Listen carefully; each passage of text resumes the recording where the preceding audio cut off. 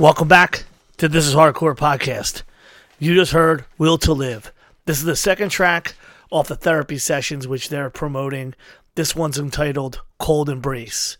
You can go all the way back, check out our episode with Rob from Will to Live. Houston's finest hardcore returning with a new release called Therapy Sessions. Hopefully they make their way out in the Northeast by the end of this year or maybe even next year.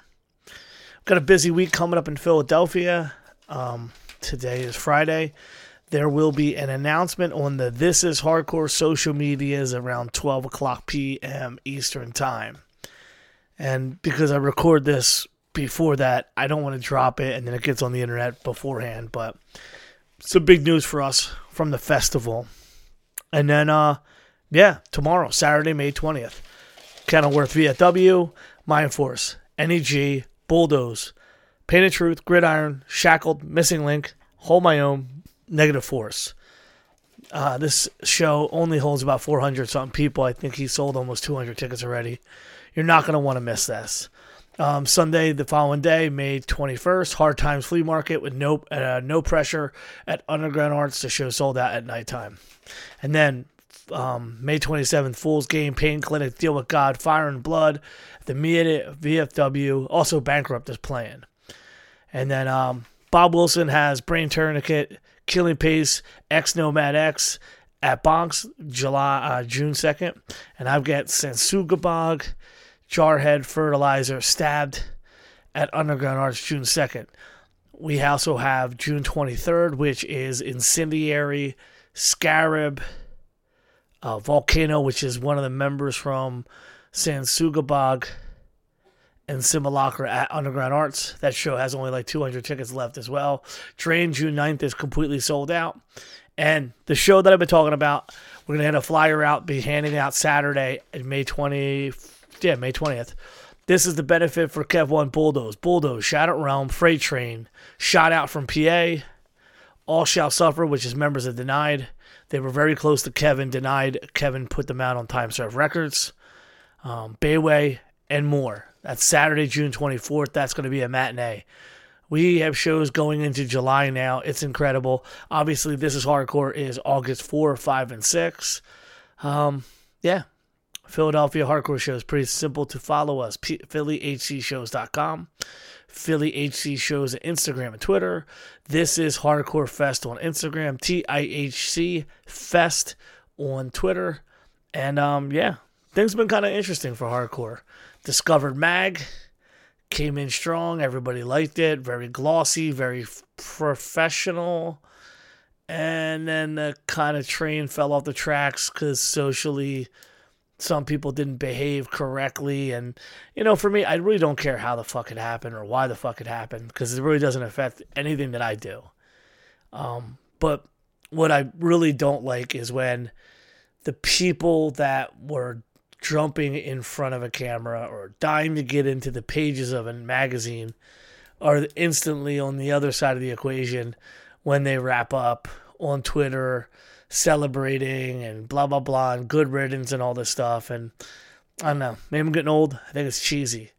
If you cap people up that you don't know and jump in front of cameras just to get your band more publicity, don't be surprised if down the line the people that just popped out of nowhere are not as reputable as they should be. And again, this is not towards Discovered. This is towards everybody in general. I find that besides No Echo, In Effect, and a lot of the long-standing people that have been involved in hardcore promoting the culture are not to be trusted.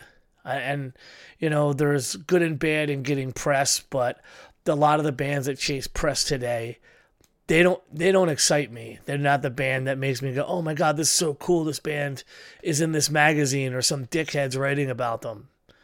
It fucking means nothing to me. I'm more impressed with the young kid whose band is playing 3 states away from where they live within the first 6 months. They don't have parents paying for everything. They don't have a manager. They don't have a booking agent.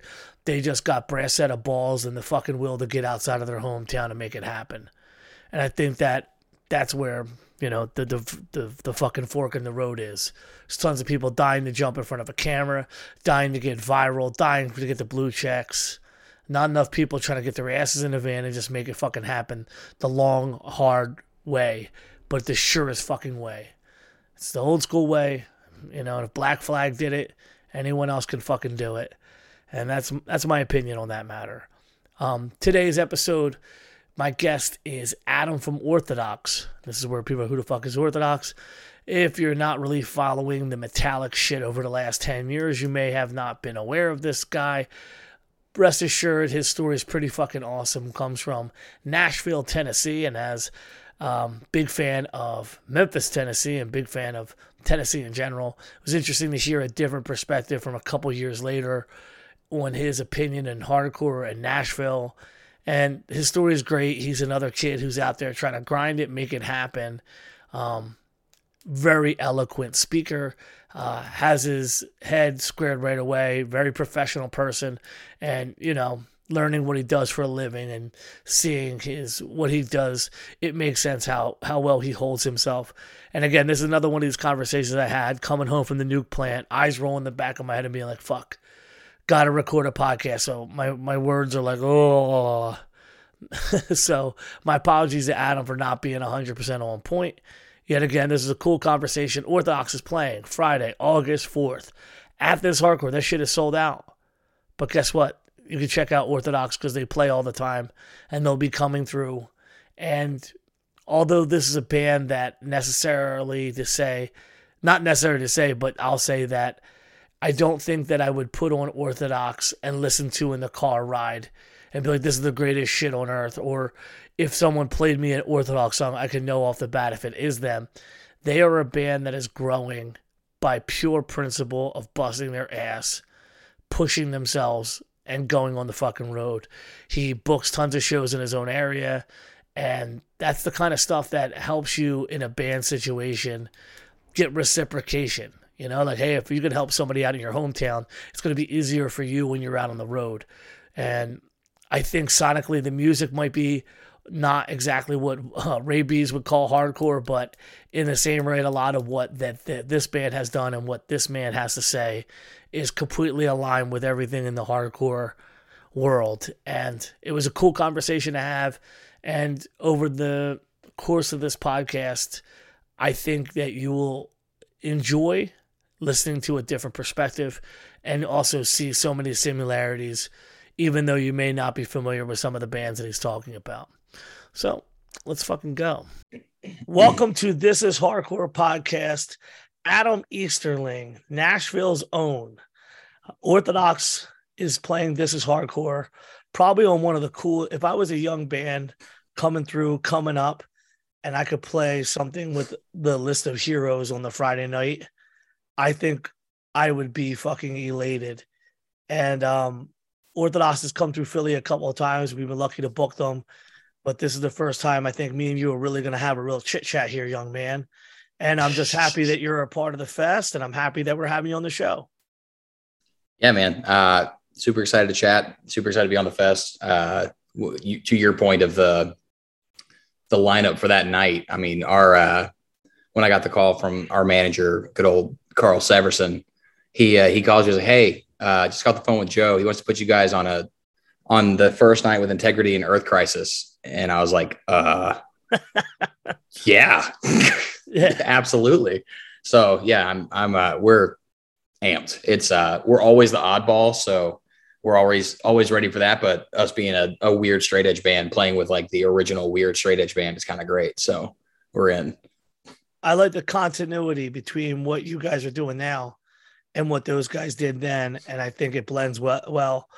We're going to take you all the way back because I'm representing my boys in Clench Fist. Okay. Tennessee's own. And oh yeah. I played Nashville, but the last time I played there, it was when everybody wore really tight pants with them goofball studded belts. And everybody had that kind of flippy goofball ass hair, like they were either in the Jetsons or some weird Beatles thing. So, yeah, I was there. I was in it. So I have no idea about the modern Nashville hardcore scene. And but I read a little bit in the last week or so, once we knew we were doing this podcast, about your personal life and how it reflects. So I think it's good we take it all the way back to when you first started absorbing music and what your family life was like. Man, absorbing music for me is like core memory because my family actually was in the country music industry. It's like how my parents met. So, I mean, one of the first memories I have, I don't know if you're familiar with the artist Joe Diffie, but my parents actually discovered him on a demo tape forever ago. I mean, God, probably late 80s, early 90s. And the story is basically that my mom or my dad, one was listening to some demo some person was playing and said, man, I hate that song, but who's the singer? And they're like, oh, it's Joe Diffie. And they called him up. And I think, like I said, core memory for me is going backstage. And I think it was the Ryman Auditorium or Grand Ole Opry one. And like singing one of his songs to him when I was like 2 or 3 years old. So Holy shit. Yeah, literally goes as far back as I can possibly remember. But I'd say for heavy music, the turning point for me was probably the Tony Hawk Pro Skater soundtracks. You're not the first person to say that on this episode. Yeah, man. Podcast, which blows my mind because I didn't really play it that much. Yeah. But I remember people rocking out. And it's just kind of surreal that it feels like your generation and a couple generations before you, that was the exposure point. What was the track that really stood out for you back then? Man, Guerrilla Radio from Rage Against the Machine was on the original. And yeah, I think it was either Guerrilla Radio or Testify one was on either the first or second one. And Superman by Goldfinger. I mean, that was like, okay, it's not heavy music, but alternative music. That was like the song. Those really stood out. And then I want to say it was Tony Hawk Pro Skater 2 is where they had the Anthrax. It was Don't Sweat the Technique, but it's an Anthrax song playing in the background or something like that. It's just from there, it was, every song, every game got a more expanded soundtrack. And then Tony Hawk Pro Skater 4 is like where I heard System of a Down for the first time. And that's my favorite band. So that's where I kind of attribute what that happening around the same time as MySpace happening to where I could actually go in and really find all this music on my own. Because Tennessee radio wasn't super metal focused, and my parents were pretty Christian growing up, so they didn't really want me listening to it. I was actually going to delve into that because I feel as if the Bible Belt, Nashville, you get away with listening to country because that's the background music of the area, but also because of the Christian values and the restrictive nature of some different churches, depending if you're a Seventh-day Adventist or Pentecostal, depending on where you're at, you might be really restricted, not only as a young kid, but just in general to what you're even exposed to. So even though were your parents dually involved in country music while also being quite religiously restricted, is that exactly what's happening here? Yeah, I think it wasn't even necessarily religiously restricted because we weren't like every week churchgoers, but my family has a big Southern Baptist family. And so it was kind of like they were trying to, I think, uphold the morals of my grandparents and so on. But yeah, it was really, it's just funny that the way that I would be able to get away with getting records was like, I would have to go find a website that had the lyrics of an album. And then my mom would read through the lyrics and make sure it was okay. And that's how, once you finally start letting me listen to like heavy music and so on, that's how I was able, I mean, if it weren't for Linkin Park not cussing and Slipknot releasing Volume 3 that doesn't have anything super explicit on it, I don't know that I would have ever gotten to really dive in like I wanted. But even to that point, I was downloading songs illegally and naming them different artists on my iTunes so that I could get away with listening to it. So it was weird support because I didn't understand it. But I think what also helped was that Nashville was, do you remember that tour Scream the Prayer? No, not, I mean, I'm going to be honest with you. When I heard Orthodox for the first time, I didn't know what to think because so many young kids just go and listen to old music and demos and they try to make their entire personality around this shit. So I never take it as anything genuine. I think it's just like here's a gimmick that no one's tried to use, like wrestling, like no one's done the Hawaiian gimmick. Let's have a tag team that's Hawaiians or something. And I wrongly attribute it to the new metal stuff to you guys. And then I read more for this podcast and realized you were kind of immersed in it just by the nature of what we're talking about now, that was like the few things that you were really be able to expose to. Then I was like, oh yeah, because he's from like the fucking Bible Belt. So there really wasn't the same access to the kill your mother and rape everybody, destroy thing world that everybody else was kind of able to get to. Yeah. And also, really, you were talking about the tight jean studded belt and such. Like around the time I started going to shows, the hardcore scene here was not mega popular. I was gonna work my way up to that because I know for a lot of people on this podcast, no one starts listening to Cro-Mags. And I mean, I'll tell you what, I have a daughter who's in her mid to late 20s, and that shit was around her whole life. But if she was ever on a podcast, it'd be harder to be like, oh yeah, mom and dad also listened to all these other things. But I think it's the exposure, not to the hardcore stuff first, it's the other stuff that kind of almost makes the pendulum swing. Like you said, you had the country music over here. So when you hear this other stuff, of course, it's going to gravitate and attract you more because of everything your parents aren't into.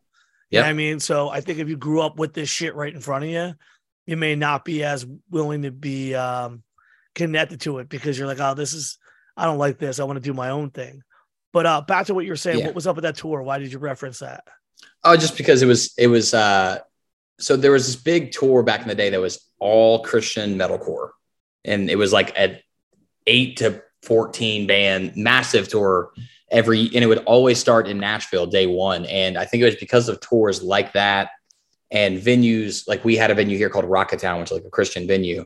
And because a lot of that catered to the religious morals my parents were trying to keep me in line with, that's kind of what made them comfortable with dropping me off at these shows where it's all music they don't understand, but they're like, well, at least it's a good message, so on and so forth. Meanwhile, I'm getting my absolute ass kicked to bands like Impending Doom and things like that. But, that's like what made them comfortable, at least leaving me there so that I could then be, as tours went on, I would there was, especially in the Southeast, always some band at that point that was like a Christian or positive band on any given tour. And so at that, I was able to at least pinpoint, oh, I want to go see this band. And then I get away with going to see all these other bands that were a part of the act. And that's kind of like what opened the door to being able to see all the things that I did and really get me going to shows to the point where eventually they were comfortable enough with me going that they didn't need to know who was playing. And that's kind of how I then started playing my own music with it. And then down the line, here we are, I'm one of the promoters for the Nashville hardcore scene here. I've been playing in this band and touring for 10 years. And, I really don't know as little of that stuff as I, align to now. I don't know that I would be where I am without it. So it's kind of like a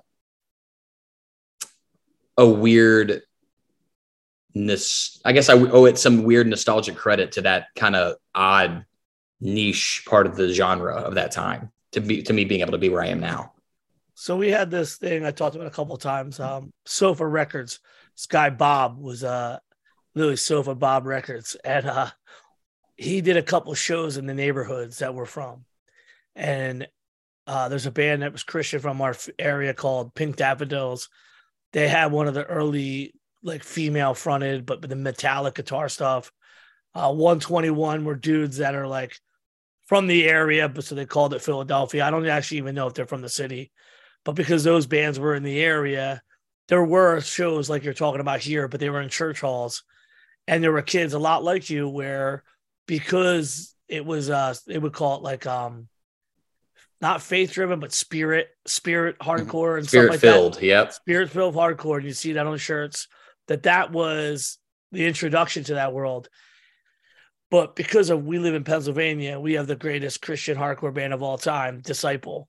And we became very good friends we became very good friends with those dudes. And NIV played here many years ago. And Punishment and Shadowrun both got to play with NIV. I got a really good taste of the hardcore end of the spirit field stuff. As we were touring and as I got older, I always felt it bizarre that like on one hand you had the Christian metalcore, which is his own little kind of like a battle of good and evil. But then they're at Warped Tour and all the bands are getting called out for hooking up with young girls. And there's a lot of surreality of like, that really didn't work out too well for you. No. Yeah, I think there's a reason that genre is not flourishing like it did at one point. I think it's also the ironic part is how big of a cash grab it became to where bands were just claiming to believe in this kind of stuff and literally performing based on what other bands did to just be able to be into that scene because like, well, we're not making it in all these fields. We may as well jump into the Christian field and make a bunch of money at it that way. And it was, I think that's why it crashed so hard is because the morals it stood on just were not there. So it's a weird thing, right? So look back to the time when I'm talking about Figure 4 from Canada was Christian. But when they released Comeback Kid, the first thing came out when the faith-based, so they had a huge audience immediately. Yep. And then obviously as they shifted, they kind of got into what we consider like not restricted to faith-based stuff. They released records with different labels, yada, yada, yada. But they kind of had a cheat code to immediately have a bigger crowd immediately because those kids, just like you're talking about, it's good that you gave us a reference, explain this. Like Comeback Kid within the first record had hundreds of kids, which is not usual even for Canadian bands to know them off the bat, but because of the faith-based initiatives and the way that those kids could come to those shows, they got a little boost. And I actually saw it. The guys from Ocala, Florida, my buddy Drew Russ, he was in 7-Star. He did an awesome show for Punishment and Ringworm 20 years ago. Holy shit. 20 years ago, we go play this church in Ocala, Florida. And they've got pizza. And the guy was like, I forget, he said something to the effect of like, I know you guys are rockers, so if you're going to drink your beer, just keep it in the van, man. Like, don't bring it around the kids because it's Punishment. We're all kids. And like, obviously Ringworm are just like, they're fucking old men with beards and smoke cigarettes and drink beer. So they're like, let's keep it over there. We know you guys are cool though. But playing those shows, honestly, for Punishment and Ringworm, that was one of the best shows we played in Florida. There was millions of kids. And so as I poke fun and stuff, I'll also equally say that some of the best shows that Punishment played were in Erie, Pennsylvania, and in Indiana, where there were a lot of faith-based kids. And you played the Hatch in Evansville? Yeah, that's actually where we played. Fuck. Yep. Yeah, we played there. And the thing is so and obviously we played in some of the stuff in Southern California, not just in Shoecase Theater, but other places a little bit further south. And because of Jason Dunn from NIV, all being from like El Segundo and all them areas, like all those bands, like there's band Cast and Stone. There's always bands from like 20 something years ago that were good to put Dysphoria and then later to Punishment. We played with Shadow Rome. So always a lot of cool people. And this was those days like No One Is a Victim and Disciple played in Philadelphia the same night, like Kid Dynamite and all these bands played in the other part of the city. And the moshing was much harder at Disciple and No One Is a Victim. Like you had to bring your fucking A game because you got to remember, and I would say this. Oh yeah, these Christian kids got 1 or 2 shows a month, maybe. So they're training. They're gonna kick the fucking Jesus out of you. So you gotta be ready. Absolutely, it was great. Dude. Well, that's kind of like the funny part. Like you're talking about it being some of the best shows you play. I feel like that can kind of attribute to. I think a big part of the reason shows get. This is to speak also on like the Nashville hardcore scene is like when you're at like a Christian show of that time, there's not any tension. Everybody is like a part of the same community, no matter where you're from. So there's not anybody that's upset with anybody there. And so like, you're pretty much free to do whatever you want because everyone's just going to laugh it off, which is how it's supposed to go, you know? Yeah. And so when there's no worry that you're about to just hit the wrong guy and get your absolute shit kicked in, it kind of like opens up the door of like, oh, maybe I will try doing this absolutely ballistic thing that I shouldn't be doing kind of thing. And I think that's part of the reason why, I mean, especially No One Is a Victim like that. God, this part of the reason you have like such insane reactions. We're playing with Furnace Fest this year. We're playing with Blood Comes Cleansing, which was a Christian deathcore band back in the day. Literally one of those bands that I recall distinctly. It was actually the Scream the Prayer tour. Their singer screams, "Every fat kid destroy a skinny kid." And dude, that might be the boss calling. Dude, I'm literally sitting there, like you said, swoosh hair. I've probably got my mom's jeans on at this point. And I literally get picked up by this dude and he just runs across the room and throws me over these people's heads. And it was like, it was hilarious, but it's like one of those things where even in the moment of me getting picked up, I'm like, oh, this is like what's supposed to happen here. And so I'm very excited to see what the hell happens during this little reunion they're doing. But yeah, it's just, that's one of those weird things where even though it's the Christian message, I think people just felt so comfortable using it as a true form of expression that they just got away with so much more.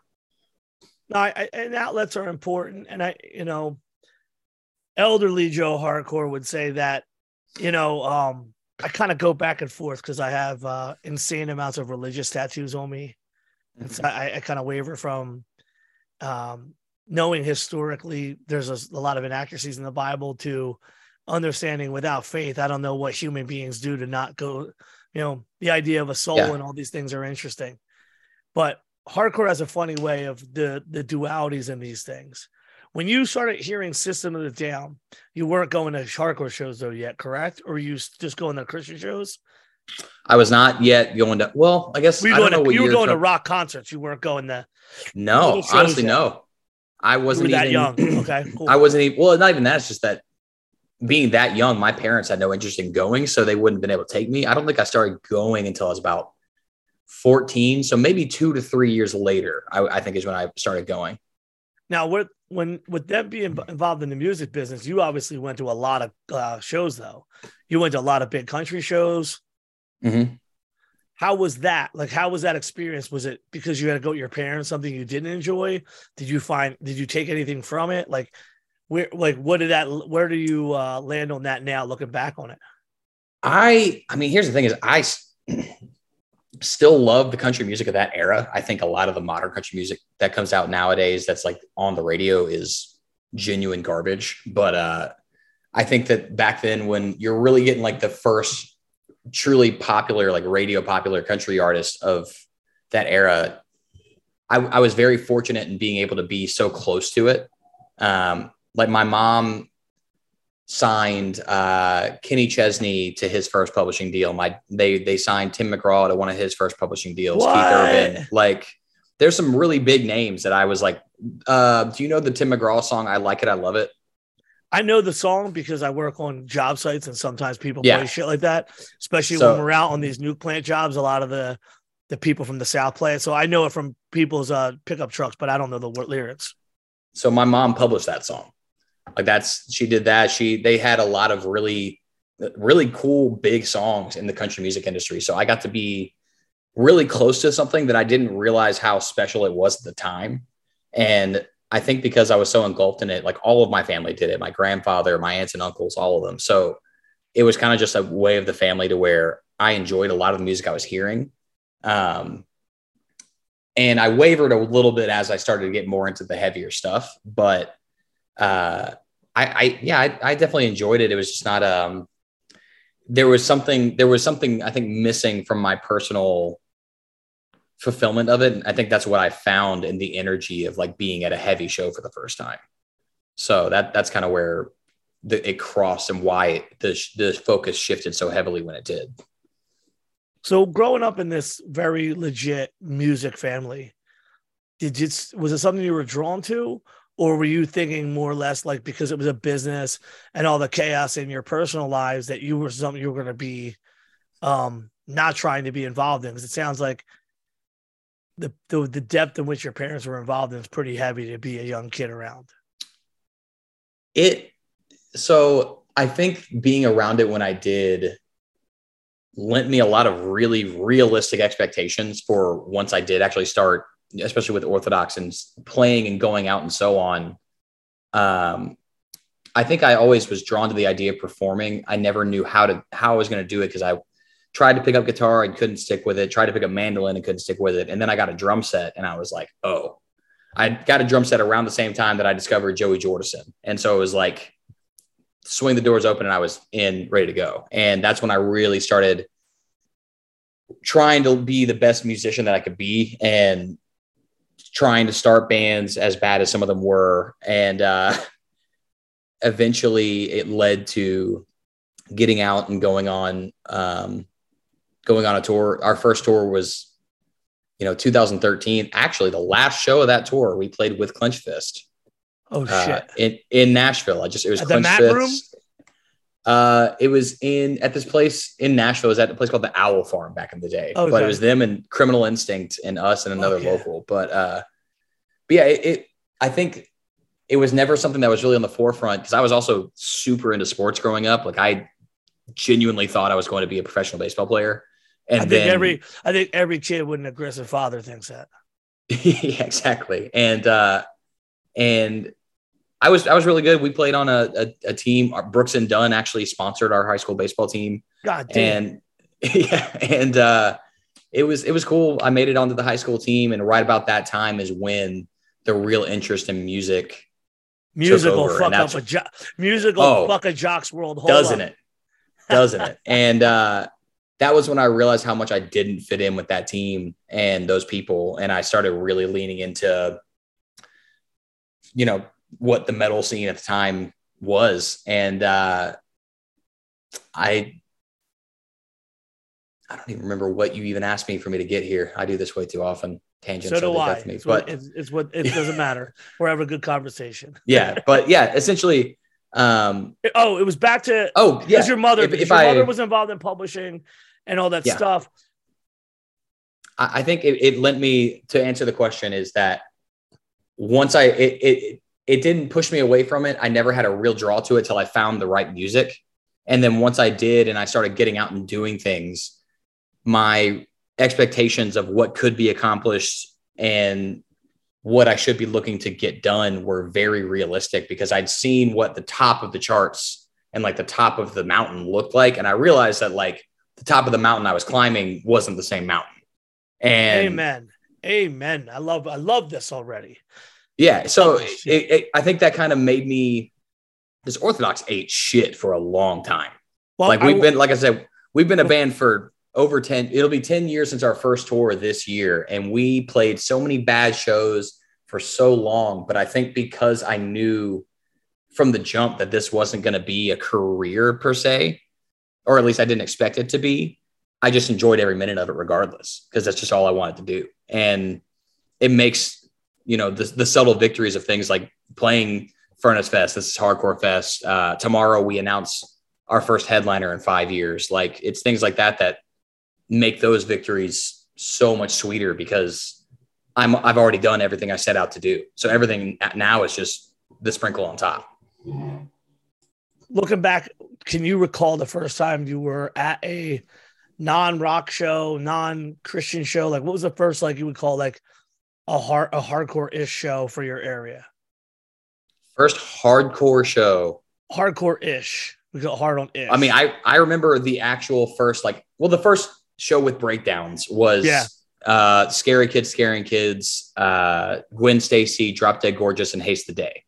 So a bunch of metalcore tight pant, I'm jumping, aware of all, showing the arms. I'm aware of all the names because of MySpace and internet, but you couldn't play a MySpace core. Yeah, exactly. So, and some of those aged really well. Some of them aged like dog shit. It is what it is. But so I'd say that was the first heavy show I went to, and I was like in right away. It's like, okay, got to be here as often as possible. Nashville, though, like in Nashville proper. Mm-hmm. Yep, in Rocketown, downtown on 6th Avenue South. And the first actual hardcore show I went to was Casey Jones and Hour of the Wolf. Oh, yeah. And that was at a venue called The Anchor. Now, the exposure that I'd had to heavy music to this point was strictly between Rocketown and this really just hole-in-the-wall, dangerous venue called The Muse. And they were true antithesis of one another. Rocketown was clean, well-kept. My friends were the staff. You had a good time. You moshed really hard, but there was never any issues. The Muse was nobody's in charge, so watch your fucking head. And then, and I saw, first time I went there, I saw Carnifex. I saw Whitechapel with Suffocation. And we're talking about a room that is, there was no business being more than 150 people in this room. And I'm talking 300 to 400 people crammed into this place. It was, and it's all black everything, black stage, black floor, black center block walls. I mean, I had no business being there as a young teenager, straight up. Like I just didn't. But went to shows there. And then the first hardcore show I went to was literally in between the two. So they were both, Rocket Town was on 6th Ave, the Muse was on 4th Avenue. And in between it, like could draw a line to it, was the Anchor, which was a church venue. But they did one thing that Rocket Town did not, which is they allowed stage diving. And so I got to see Casey Jones. Was my first hardcore show. It was packed the fuck out and people were flying over my head. And that was, I mean, I'd seen like local hardcore bands and could distinctly tell the difference, especially because back then hardcore was very punk. It wasn't like now where it's a lot of beat down and metal influences, a lot more of like the punk hardcore. Like my favorite hardcore bands back then still are to this day is like Trash Talk. You know, that's like the era that I came into, is when they were really popular. So that really fast, punky hardcore stuff is what I was seeing. And so to go from seeing the Christian metalcore, really slow, heavy breakdowns to now I'm at a show that's 10 times crazier, but it's nowhere near as heavy. But for some reason it's way more violent. And like I said, people are just flying over my head. I was like, all right, this is something that I need to explore a little further. And that's kind of where, instead of dipping a toe in, I was like, all right, when's the next thing that's going to happen that's way bigger than that? Here's one thing to show you how out of the hardcore scene I was when I started. And I've told this before, but at Rocket Town, there was a flyer for a show at the Anchor. Now, were you ever familiar with the band Hollywood or Love is Red? Love is Red, we played shows with. Both Shadow Realm Punishment played shows with Love is Red. So they had, in fact, we were on a eulogy tour. I think Love is Red supported that Nashville show we played. Okay. So they were an Alabama band that played Nashville all the time. Yeah. But I'd never seen them. I'd never seen Hollywood, which was like the Nashville hardcore band of that era. They were both breaking up in the same night for a show at the Anchor. The undercard consisted of Have Heart, I want to say Verse, maybe, I know Foundation opened, and I think Bane was even on the show. I knew who none of these bands were. I saw a Marilyn Monroe head on the flyer, and I'm so used to like 5-word band names that instead of going to that show, I went and saw X Bishop X down the road at the Muse, because I was like, oh, that's a metal show. Damn, you. I had no clue what this Hollywood show, dude. Oh, did I? I see videos of that shit now, and I'm like, wow, I was such a fucking idiot. Like, that was probably no disrespect to Bishop, that was probably 06, because there was some tours around that time, or maybe 07, something like that, somewhere in that area. Yeah, I think that's right around that. Yeah. Yeah. Cause, I think, the hard thing for me is that I had that moment with the Memphis people, but I knew when the minute you get down south, things are a little different. Georgia's always been very punk rock. Carolina's always had a lot of skinhead shit. We know a lot of them dudes. So when that metal stuff was happening, we were touring, and Punishment we weren't good enough to have a place in the hardcore ethos, but we toured everywhere, which meant we played. You know what? Let's talk about this. I hate the term flyover. It's really dismissive, because it's like, it's easy now to fly out and play these shows in the known cities because of the internet. But before all that, man, yeah, you did have to drive 9 fucking hours. You had to drive 9 hours from Virginia to Nashville, and you're going to play that show to 50 people that may not know who the fuck you are. So I feel, to quote these kids, I feel like the modern day term has an ableist thing to avoid having to play all the shitty towns, or not shitty towns, but the ones that don't have C markets. I want to say C market. Like, yeah, not every Nashville or even the town next to Nashville is going to have a fucking mad ball. But touring and learning these things, some of them shows on the Tuesdays and Wednesday nights, because those kids had nothing, whether it was in fucking Nashville or we would play in Nebraska and we played Wyoming. Like, we played some wild shit because we didn't have an agent. Yeah. There wasn't really that stuff out there. I always felt sometimes it's a hidden gem, sometimes it's a complete L, but it's worth doing. And so the flyover idea really kind of gets on my ass. I think also when, by today's standards, 2023, the bands you're talking about could equally be mocked, like LOL. It's like, yeah, guess who didn't play down there a lot? Madball. Guess who didn't play down there a lot? Agnostic Front. It's going to be harder for kids when the bands aren't traveling down there to see those kind of hardcore shows. So I just booked Madball in Nashville for their first show in Nashville was last year. 25 years as a band. It's their first time in Nashville. So yeah, exactly what you're saying. Yeah, it just becomes one of these things where the small towns have their own cultures, and we're missing that now in hardcore because everybody listens to Spotify, everyone listens to Bandcamp and Twitter. I don't care if it doesn't, I blame Twitter for everything because it's homogenized so much stuff. So you could be some kid from Alabama and your favorite band's going to be NEG instead of being some Alabama band that we don't know who the fuck they were. So I kind of hit, there it is. No cure. There it is. Yeah. They actually, I pull up every once in a while, I pull up old Excel sheets that I made for hardcore submissions, like hardcore submissions, just to see some of the shit. And they actually, I remember them being like, check us out. I still love checking out bands from all over. And one day I want to have the patience to do like a 25 bands you've never heard of, and let's listen to the song and talk about it podcast. Because there's so many bands that just don't tour and don't get the same traction. That'd be kind of cool. So back to your story. Now you're ripping and rolling. You got your little bit of hardcore trajectory, but what was your first band that you can recall playing in? First band I could recall playing in. Yeah. Was like how long, what was the gap between that? Like when you started going to, you decided to start playing? So I started playing shows when I was 15 in a really bad Christian deathcore band. And our first show was actually at my church. And I booked it. It was actually very packed, but we played with this power pop band called Since Forever. And that was like the first real taste of like, holy shit, that was a rush, because I was like, I can't believe people are moshing to my band. What is this?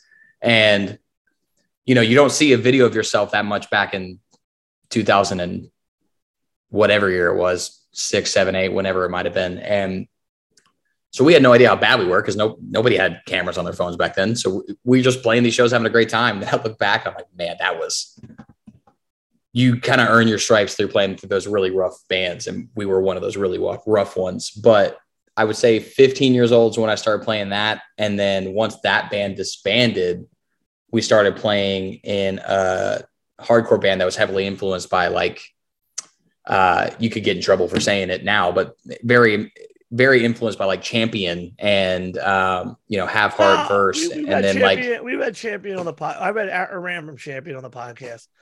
Or, I'm not going to let one of my really good buddies is Chris Williams from Champion.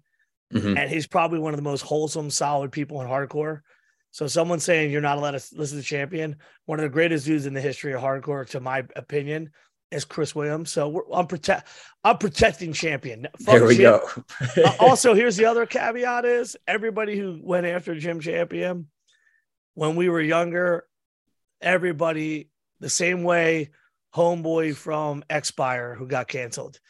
It's always the dudes, and the same thing for the home record dudes. There's always these people that are a little off, and people like, we don't fuck with him. Like, he's so great. He's so great.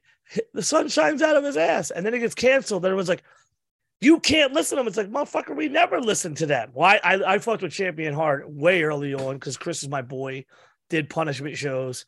And Jim was always being a fucking goofball.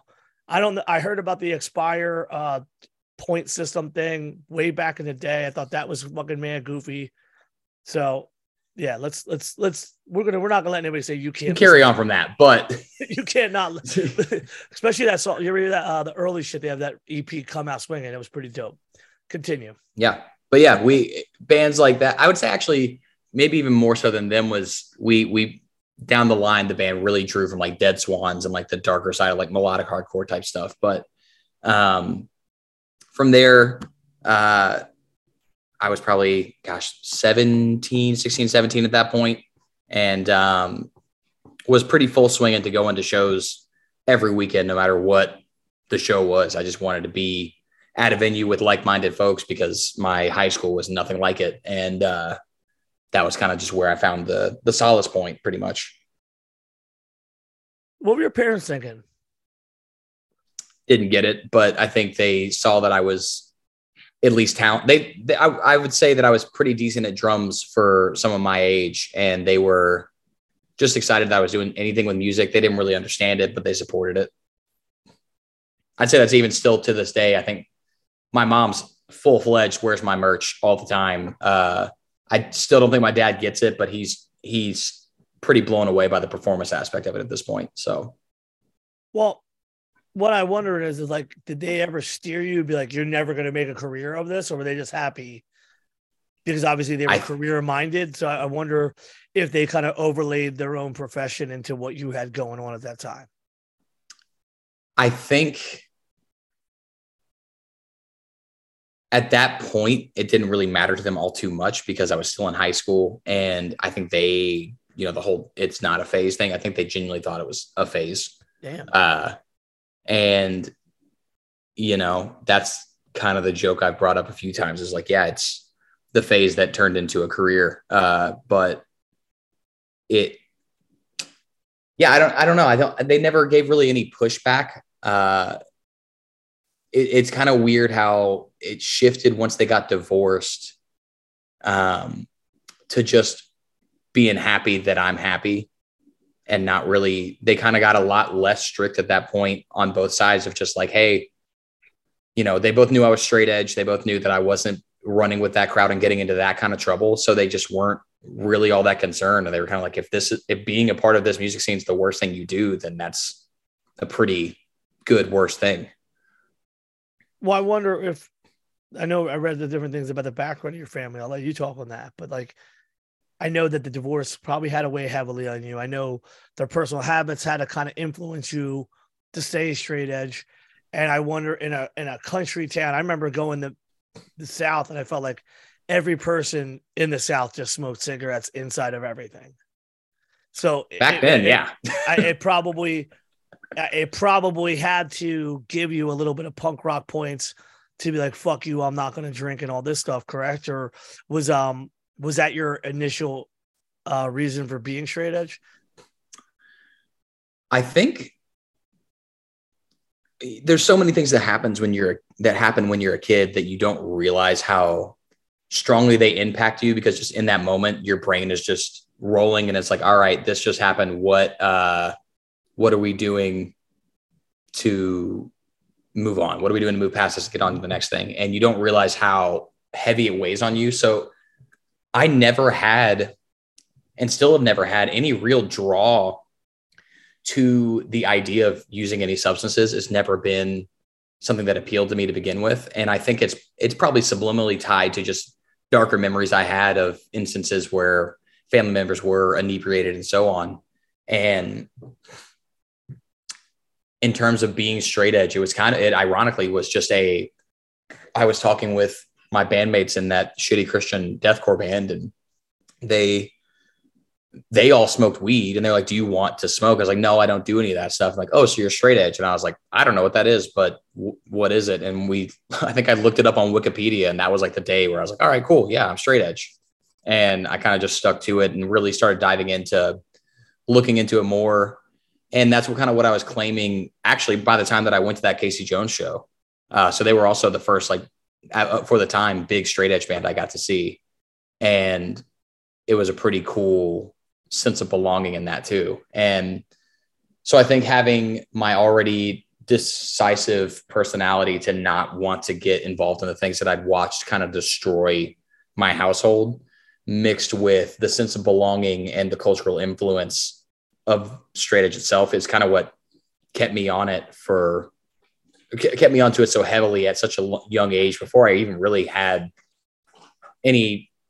before you could even be old enough to buy cigarettes and lottery tickets. I was already very much like, I'm never going to fucking do that. And then that's what everybody says. And they're like, oh, well, when you're 21, it'll change. And 21 came around. Absolutely. I was like, no, that shit still sucks. So it's one of those things that definitely influenced me to stay away from it. But I don't think I ever realized it at the time that was the reason. I think it was just back of my mind, this shit sucks, don't do it. And then front of my mind was straight edge is sick, stick with it. And that's kind of where it led me. So lead me through where Nashville goes from being the belts with the pyramid things on them and the hair slightly into where your next couple bands are going and how you see Nashville hardcore shifting as we go along in this story.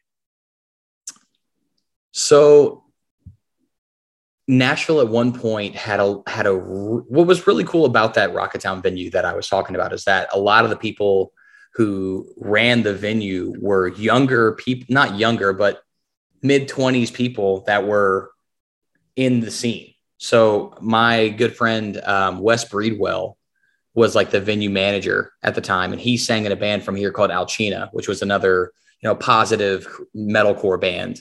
There was a band called As Hell Retreats that was from here. There was a band called A Plea for Purging, which is, in my opinion, one of the most underrated heavy bands of our generation because they were just so nuts. But they were all a part of this big movement in Nashville to where our local shows were being put in like the main venue of Rocketown, which was like a 700-800 cap room. And that was happening every other month. They had a different holiday fest where 15 to 30 local bands played the small stage, the cafe stage, and the main stage in Rocketown. Damn. And you'd have hundreds of people there for these local bands. And I think that's what drove that to be such a strong scene and why everyone was in on that. Like you said, swooshy hair, studded belt, scene metal, was because that's what our local scene kind of was built on and was thriving so well that like you not only saw these bands that you thought were on top of the world, but then you also got to just like hang out with them because they were just a part of the crowd. And so then all those bands break up. And then Wes gets fired from Rocketown for wearing an I support same-sex marriage shirt. So Rocketown gets pretty much blackballed at this point. And this is when hardcore is becoming a little more popular as it goes along. We had a venue here called the Little Hamilton. We had a venue, the Muse kind of stopped doing shows. So the Anchor picked up more stuff. The End, which is now where I book all of our shows. I say I book all of AM PM shows started picking up hardcore shows. And that community started to thrive a little more because I think hardcore as a whole started coming into the Southeast a little more. What bands are we talking about are coming through? All sorts. I mean, I saw the Mongoloids like 7 times. Everybody saw the Mongoloids 7 times, and Greg's a motherfucker for that. Oh yeah. He's the singer of my other little side project thing called Youth Collapse. And he that dude is a trip. Motherfucker's in so many bands.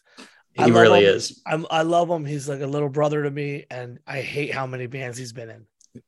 But so Mongoloids was one. Comeback Kid came through a handful of times. Casey Jones always made this a stopping point because they're coming out of Florida.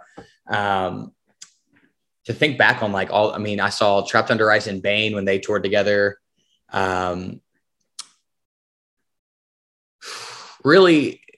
That's good enough. That's a good landmark. So people listen and go, okay, that's at this time in hardcore. Yeah, exactly. It was, 2014, 2015, and actually really 2012 through 2015 is that era. And so all of this is now becoming more and more common where we're having these hardcore shows and like actual hardcore bands. And that's what's really pushing the scene on, is because now all the bands in Nashville are not this scene metal thing. It's like studded belt, skinny jeans playing punk music instead. Which for the dudes who used to wear the belts, would they come into the shows all fat and old with the belts and shit on? Not all of them. A lot of them dropped off, but went out with the old, in with the new is usually how it goes. So Nashville's always been a pretty young scene. You've always had the same group that stick around, but it's usually a very a younger scene for the most part. And I think that also, again, has a lot to do with the fact that we had an all ages venue. And with that, all these another big wave was like Nashville had a really good indie alternative rock scene, kind of like PA had Tidal Fight, Balance and Composure, Super Heaven. All those bands were big influences on a lot of the metalcore, hardcore kids in Nashville. So we had all sorts of bands. We had, I played drums in a band called Daisy Head for a minute.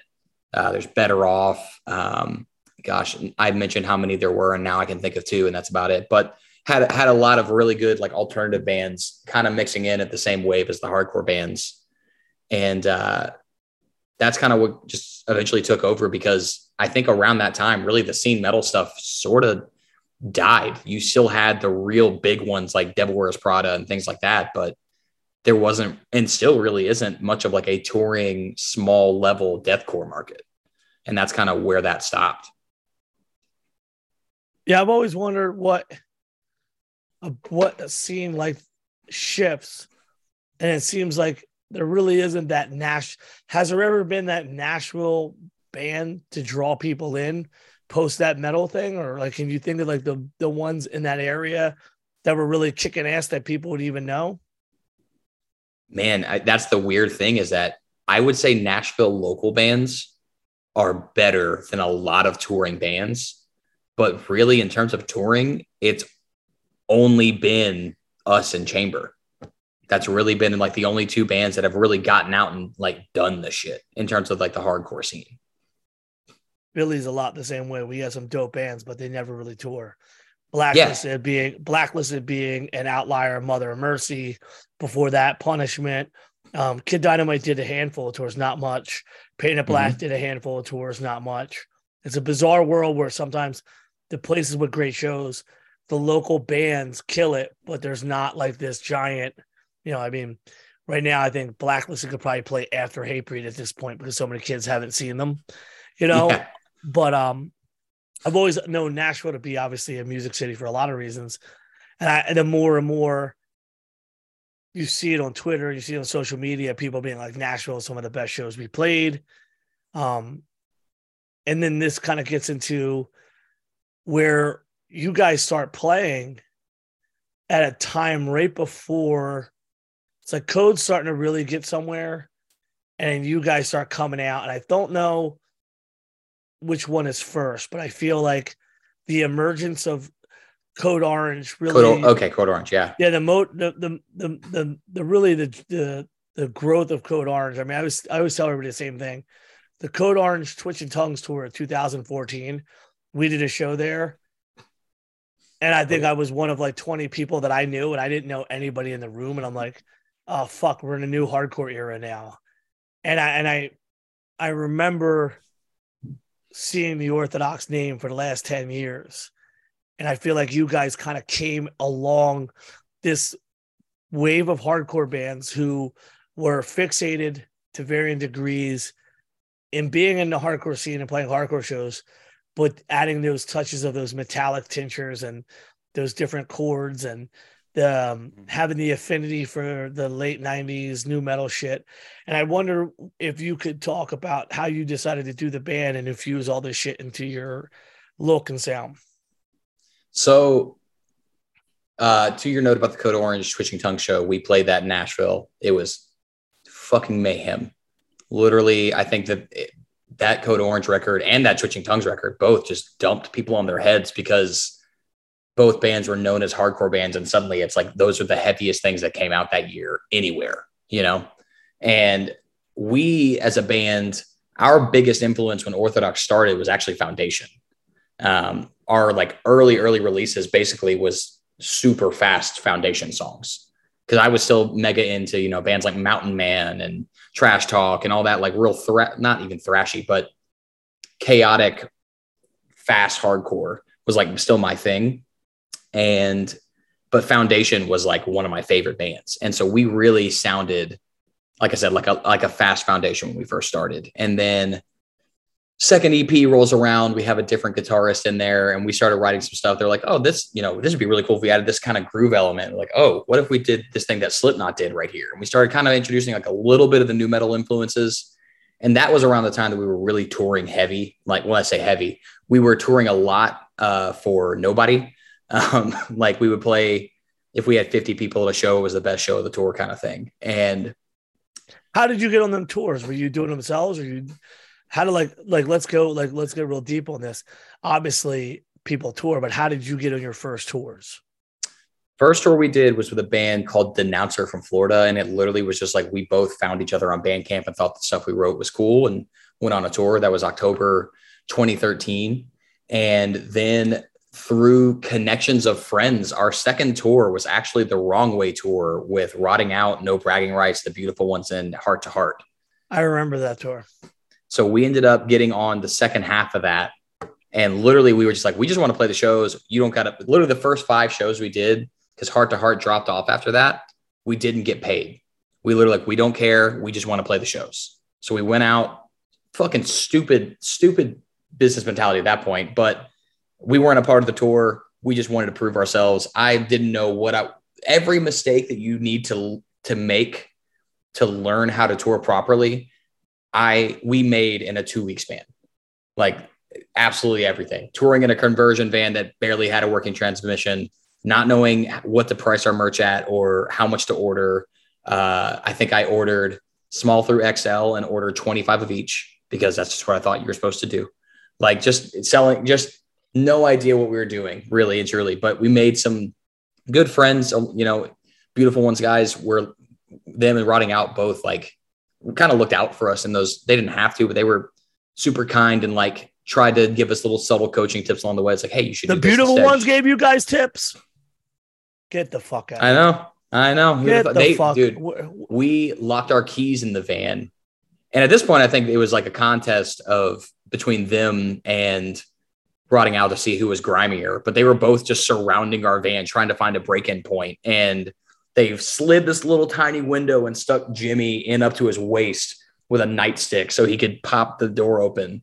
And they were like, yeah, we did it. It was like a victory for the Beautiful Ones team. But yeah, that one was just like luck of connection and also eager and willing and just really just having the right people being like, okay, yeah, we'll just make sure you're like considered one of the locals for each show. I don't think we were even on the flyer that got posted, but we just made our own and ran with it. And after that, we just started booking our own tours because that's the only way we could do it. So we booked our own tour with a band called Heretic. After that, we booked our own tour. We did our own little like solo, just us down to Florida and back because we still hadn't played Florida at this point. End of 2015, we did get asked to play with Knocked Loose on their first tour to the West Coast. And that was that through Travis Porter or just through the band? Oh yeah. That was through Travis Porter. The band wanted us, but our first Louisville show ever actually was us, Another Mistake, and then Knocked Loose opened. And that was before we'd done our first tour back in 2013. And then they asked us to play with them and Another Mistake in 2015. And that tour was special. That was definitely, to this day, probably one of the coolest tours we've done because we got to really watch Knocked Loose kind of realize, oh shit, we should have booked a bigger room. Like we were at me, Tyler Short, and the bassist of Orthodox, my best friend, Zachariah, would literally have to link arms between Brian and the drums so he wouldn't get thrown through the kit every night. And from there, we just kept booking our own shit. After that, we played a show, did a tour with Left Behind. And at that point, we kind of realized like, damn, the hardcore scene, we've made a lot of friends in the hardcore scene, but like we realized more and more, like we aren't, though we love hardcore music, that wasn't like what we grew up on. And that's kind of when we started writing what became the record Sounds of Loss. And we kind of just said, we've been trying to write hardcore songs and make that take off for a while, but it's just not working. And so we just decided, let's write whatever the fuck we genuinely want to write. And what came out was a pretty heavily nu metal influenced record. And that's kind of where our sound shifted and it caught on. And it was the most fun we'd ever had writing or playing anything. And so we just kind of stuck with that and pushed that envelope. And that's how we got to where we are now. All right. Now, this is something I think is cool that you just admitted to. A lot of people don't realize younger versions of ourselves want to do bands. We want people to like us because of the way the internet moves. No one wants to just say that. So you go through this phase where you're like, I just want to play something. I don't care. So you basically found yourselves in a situation where you like what you're doing, but you want to do something more true to yourself. And at the time, I think you're right with the timing. The metallic stuff is way more accessible to a kid who grew up listening to Slipknot than say someone listening to, for me, I said it a million times, sorry to all the listeners. Everything started at old metal because my mom got us into metal. So thrash metal, hair metal became, classic rock became hair metal, became thrash metal, became black metal and death metal, which led into hardcore. It's hard to get a kid to listen to Slipknot to give a fuck about the Brand Brains. I mean, I know their influence on the first 10 years of hardcore, but I don't put Band Brains on and go, this is the greatest hardcore band. Now, I'll also accuse the same kind of bands that you play in of not actually listening to shit like the Age of Quarrel and some of the most classic hardcore stuff, because all you really do need to do on the social medias is say something new metal. Then you've got all these cool people, girls, everyone's quoting you like, oh, you're the coolest band. And I feel like sometimes when the metallic stuff hits with the younger hardcore kids, they almost like flaunt and abscond from wanting to at least know about the hardcore shit, because they see the balance of like, oh, well, and I say this where a picture from 1996 just popped up with me with a Korn shirt on. So, hell yeah. I seen them bands, I seen Deftones, I see those shit, but I knew they weren't hardcore bands. And so I wonder how you guys navigate the space of being an active hardcore band, but playing a very metallic approach to it, which is very modern and now accepted. But where do you guys land on some of the classic stuff? And the things I just brought up, like, what are your thoughts on all that? Man, I think another thing a lot of people are scared to admit is like, oh, I was not like a classic hardcore person. It was not something that it wasn't something that was, like you said, like Madball. Yeah, Madball literally played here for the first time. I played a show with Madball in New York before I saw them in Nashville.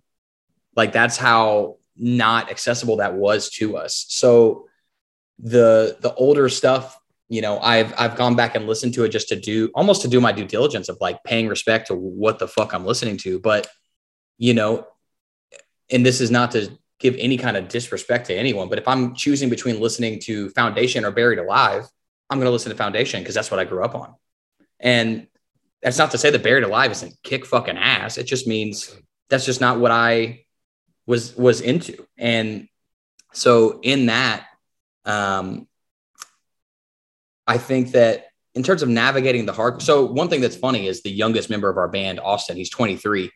Him and our drummer, Mike White, he is the same Austin who was in that crazy band from Indiana. No, that's Austin. You're talking about the singer of No Victory. Yeah. No, not that Austin. That kid's Austin. Fucking crazy. Yeah. Yeah, you can't be in a band with that maniac. I was in purgatory for a little while, so I spent a lot of time with that Austin. So, all right. But no, our Austin Evans, he is savant level talented guitarist. And the ironic thing is, like I said, he's the youngest of all of us, and he is just dives into all things Origin. Basically, when I say Origin, not the band, but like the opening. I love it. And the band Origin, sick as fuck, by the way. Yeah, exactly. And it's funny because another person who's that exact same way is Isaac Hale from Knocked Loose. And when they were writing their first records, he was literally like listening to everything that was out 15 years before he was born. He's all of them know so much about the early catalogs of hardcore that makes what is today. And it's just things that like I personally wasn't listening to. And it's not to say that I don't greatly appreciate it and enjoy it. It's just not something I ever dove deep into. So in terms of navigating that, I think that's a part of the reason why we've been able to establish the sound we do, is because we're very true to exactly what we like. And so we're not trying to mimic anyone. We're trying to pay an homage to different bands of different times. I think Austin's favorite band of like that era is like Chimera. That's that's his shit. And you can kind of hear that here and there when you listen to us, but I also don't really, that's like the ironic thing of us like playing This Is Hardcore. It's like, we're all very hardcore minded people. We tour like a hardcore band where we have the grit. We have all of the tools and morals that go along with being a touring hardcore band. But musically, I don't think we're a hardcore band. Now, when you say that, why do you say that? I think it's because I grew up listening, like my first hardcore show was Casey Jones, and we sound absolutely fucking nothing like that.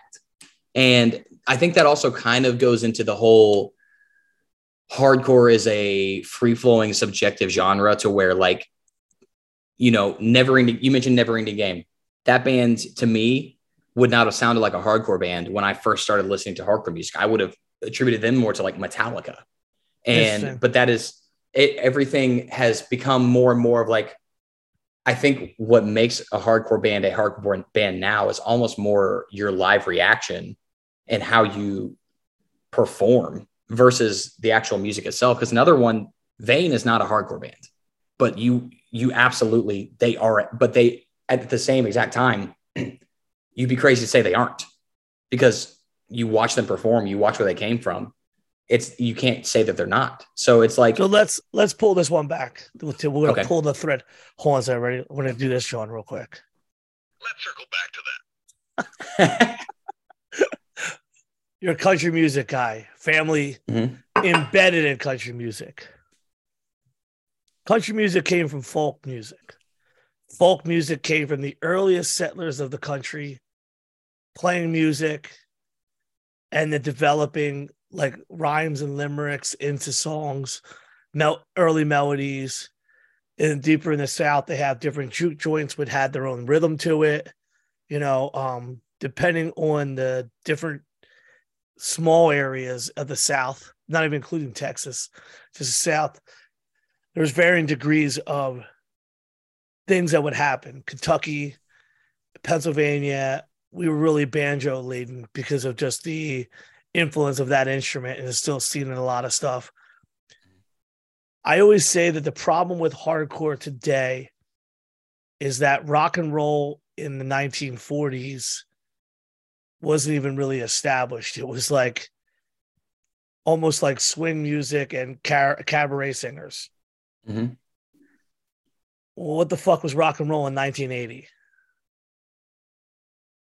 So we're in a shift. We're in a paradigm shift of we can't expect every young band to try to sound like the 1979, 1980s, although it seems to be very serviced. The right term is actually that terminology, and that focus seems to be used a lot by publicists and lazy journalism to describe bands who just play fast as, oh, they're bringing back the old sound. As I know they're not. Yep. And then you got to also remember is there's so many crazy bands of the first generation of hardcore, like the Mad and stuff, that were just weird art people who wrote shit to piss everybody off. Yep. That what I'm building to is that hardcore, there are bands that are completely by sound hardcore. There are bands that are completely hardcore by not only genre definition of what the band does, the way they perform, the social community that they involve themselves in, and the overall goals of a hardcore band. But at the very same time, there's always been outlying bands that have always brought in metal. And the influence of metal is so deafening the more you listen to stuff. And then when you get into the deep history, why all the first generation hardcore bands thought they could get bigger if they played a little bit more metal, and most of them failed completely at it, that it's impossible, if we're being honest, to not own up to the fact that metal's influence overshadowed punk's influence within time. And that's why the divergence and the deference to call it hardcore, not hardcore punk, started to become a thing. And that's why there's bands that are loyal to a completely different subset of bands that stay within the hardcore punk. And so today I would say that as we are in 44 years of hardcore music, that it's not a shock to me in any single way that a band like yours would operate business-wise more like a hardcore band, play shows that are both more in the metal realm when the tour is there, but you guys are still hardcore, and not be able to find the definition, because by proxy, defining hardcore depends upon your own personal subset. And then also because of the internet, you've got to be subjected to dickheads like me, Bob Wilson and stuff, who will decide if you're hardcore or not by our own stupidity. So you're in a bad spot here, kid. You know, I think that it's cool to own up to the influence that you have. I think that bands who operate with the mindset of whatever it is we're going to get to in the next question, what, you know, the drive of the band and the focus, I think you're in a blurred place because sonically the kids today don't really give a fuck if it doesn't sound like a breakdown demo or it doesn't sound like a Madball record. Although those things would get you points, there is a shit ton of kids that never heard the 87 breakdown demo. They don't know who Raw Deal is, and they couldn't tell you that Raw Deal is also Killing Time because their world is something different. I think that that's where you're kind of lodged in. So for me, obviously you've played some shows for us. The sound is completely separated from that world, but you're still operating in this, you know, you're not grandstanding yet. You don't have the big fucking scribs.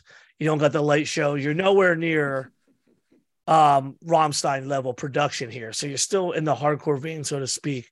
I'm glad you're being honest, but I would say that this is the hardest problem that we face in hardcore today is it a sound or is it motivation? And this gets to the next thing. Obviously, you brought it up way earlier. Carl Severance is really, I always fuck his last name up because I'm retarded, but Carl from Nora, Carl from Ferret, or just Jersey Carl, whatever you call him, that guy has been involved in hardcore forever. Before there was a core associated with metalcore, he's done all this crazy stuff.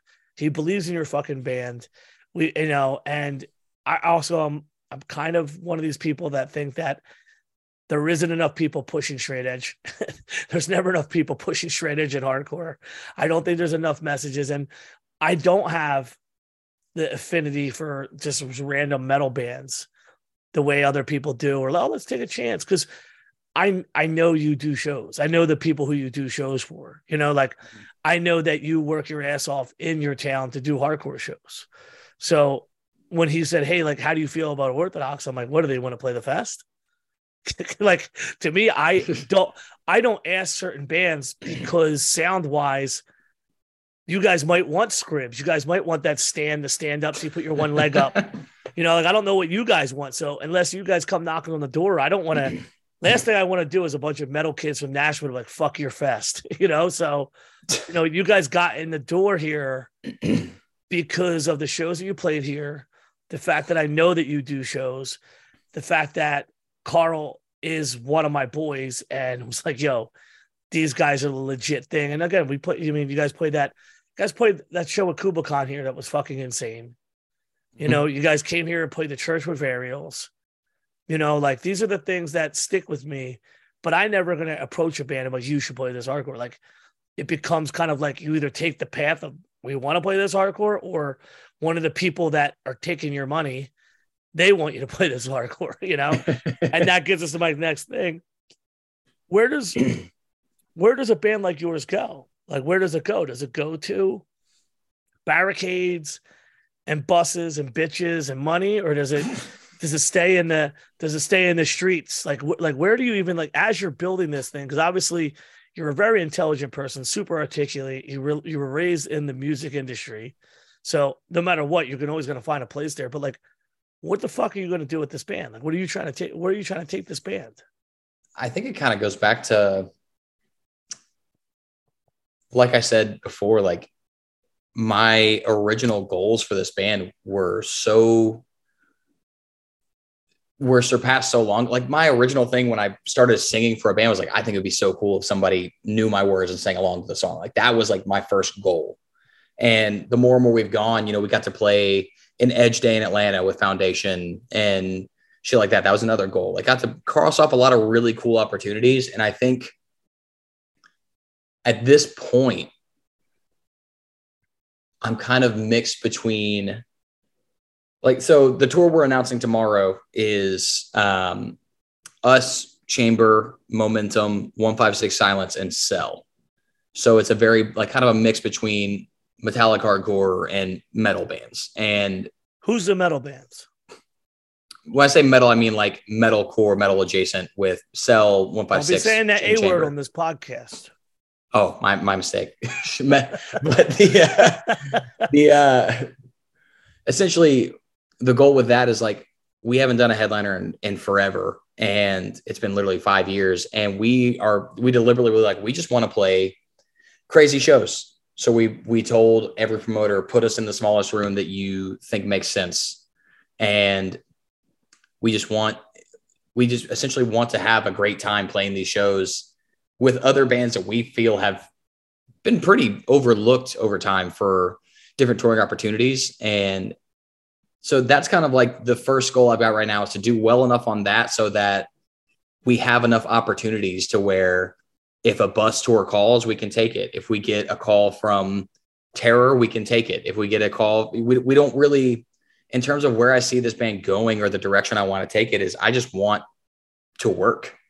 That's kind of just where I'm at, is like, I don't care what the job is. If it makes sense for us to do it, then we'll do it. You know, we just came off of, we did that Burials tour with Burials and Boundaries, and it was absolutely lots of breakdowns. Lots of breakdowns. Oh yeah. And it was amazing. It was the tour where we realized that we were gaining a little bit of steam from our new record. And then we went and did a tour with Gideon and For the Fallen Dreams back in February and March. And we did even better on that tour. And so it's kind of like, we have found a sound within ourselves that I can honestly say is pretty, in modern terms, pretty unique to ourselves. There's not a lot of bands that sound like us. And we're finding ways to fit in on pretty much any show, because I kind of, to your point, is hardcore is subjective to who is naming it. And though sonically we stand out on a show with Dead Guy, on our performance level, we can be perceived as a hardcore band at a hardcore show, or a metalcore band at a hardcore show and still do a good job. Or we can be on a tour with Gideon, who's like a legitimate metalcore band, and be perceived as like, let's just take the core away from them. Sure. We can be, I'm taking it back off of them. They're just a metal band. Hey, they would love that. But let me break this I know you're mid stride here. You know, I just had Carl Earthquakes on the podcast, and all the Pennsylvania, New Jersey, Maryland straight edge people who were trying to bring back 1988 and 1995 and 6 accused Earthquakes of sounding like a metal band. And I want you to take that perspective. Okay. I don't just answer on this. So Destroy the Machines, if you listen to it now versus then, when I was a kid, I'm like, this is fucking hardcore. I put that shit on the drive home from work to get ready for my Car Earth Crisis interview. And I'm like, yo, this is 100% a fucking metal record. If the Lens is the 87 demo, if the Lens is Start Today by Gorilla Biscuits, if the Lens is the Youth of Today catalog, yeah, that's a fucking metal record. But who the fuck in the world is going to say Earth Crisis isn't a hardcore band? Exactly. And it's the same. Yeah. And so this is the paradigm shift where the things that happen in hardcore are based upon the connection to a culture. So when you say, yeah, we get to play with Dead Guy, it's like Dead Guy didn't even know where they wanted to belong. They had shirts that say Death to False Metal, but they didn't really, I guess they were metal. Like there was Dillinger the Escape Plan. Those motherfuckers, there's a ton of metallic Carl's bands and the bands Carl's were involved in. Like those guys really took metal further.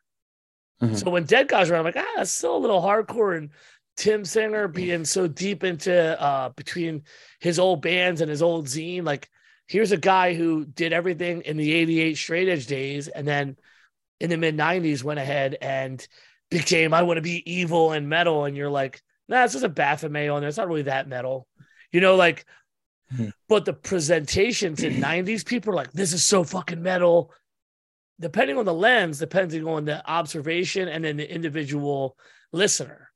So I think that you got to keep this in mind that when you guys play, you're going to have a lot of them older cats and a lot of people who are older who want to see these bands blown the fuck away that someone like your band is presenting something in a hardcore way like this, but being fucking completely metallic. That's all I got. I hope you're right. I'm never wrong.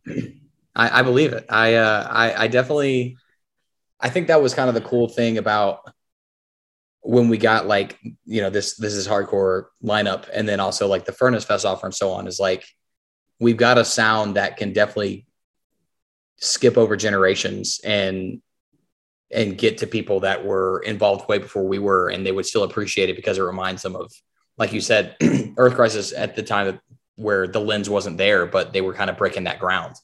And so, yeah, I mean, it's a very, I think one of the coolest things, I guess, in terms of the direction that we want to go is that like, we're finding that the more true to ourselves we stick, the further we're able to take things, because I would say each record kind of has gotten weirder and weirder and more, I wouldn't say niche because that sounds almost negative, but a little more and more into our own execution. And yes.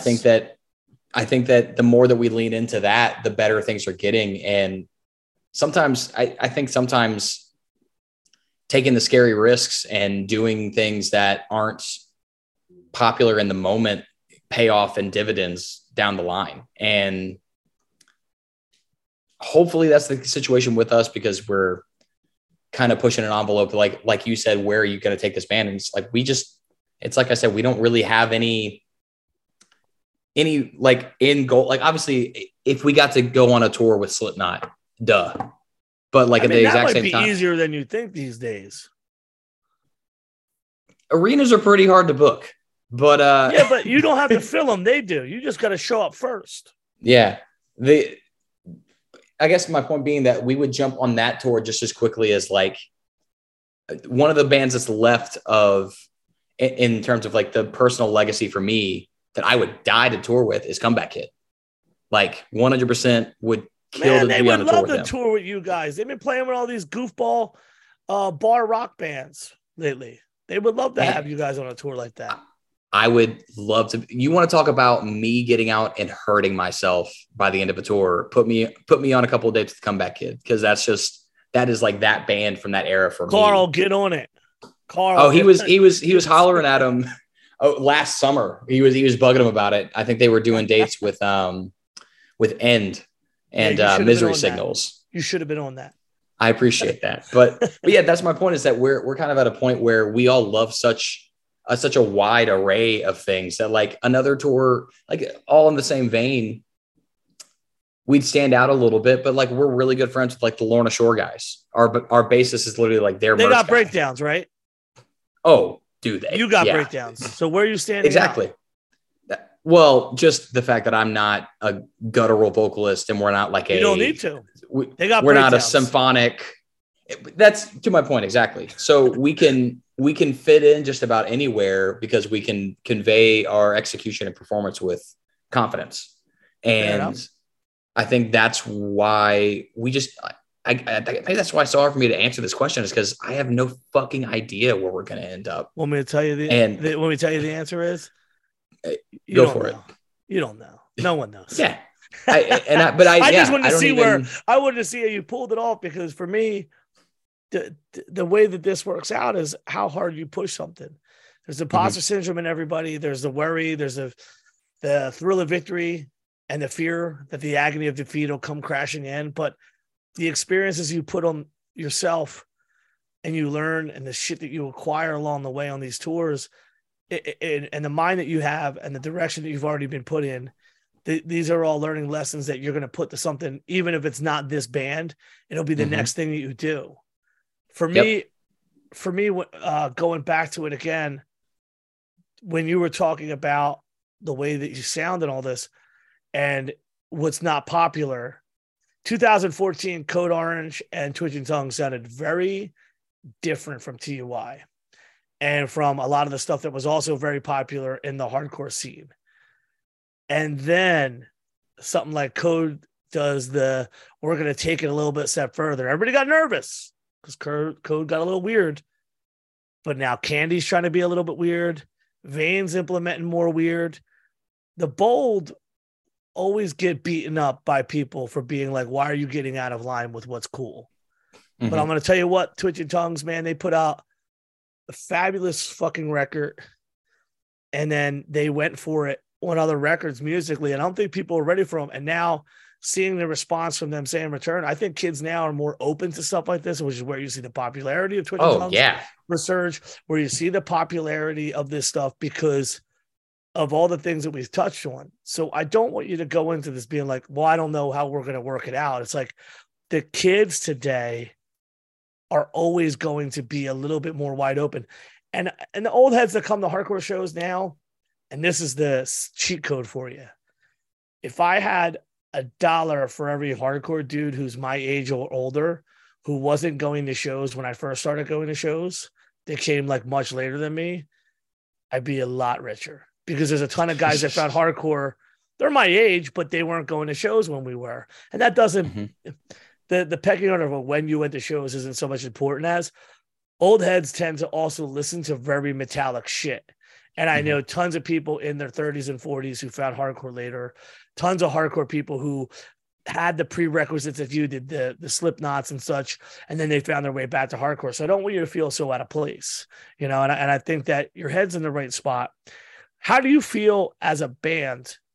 Not something we won't shit on Carl, but we're going to attack management or attack some booking agent. Do you see it as a necessary evil? Do you see it as something that's like a gatekeeping in itself, where bands who don't use it don't get to go far? And because you're music industry minded from your background and your child, your family, how do you work all this out in your head to like have these other people involved in the process that brings your band from where you're at now to where you're trying to go? I think that it's a it's kind of a double-edged sword, because they are, like you said, a necessary evil, so to speak. I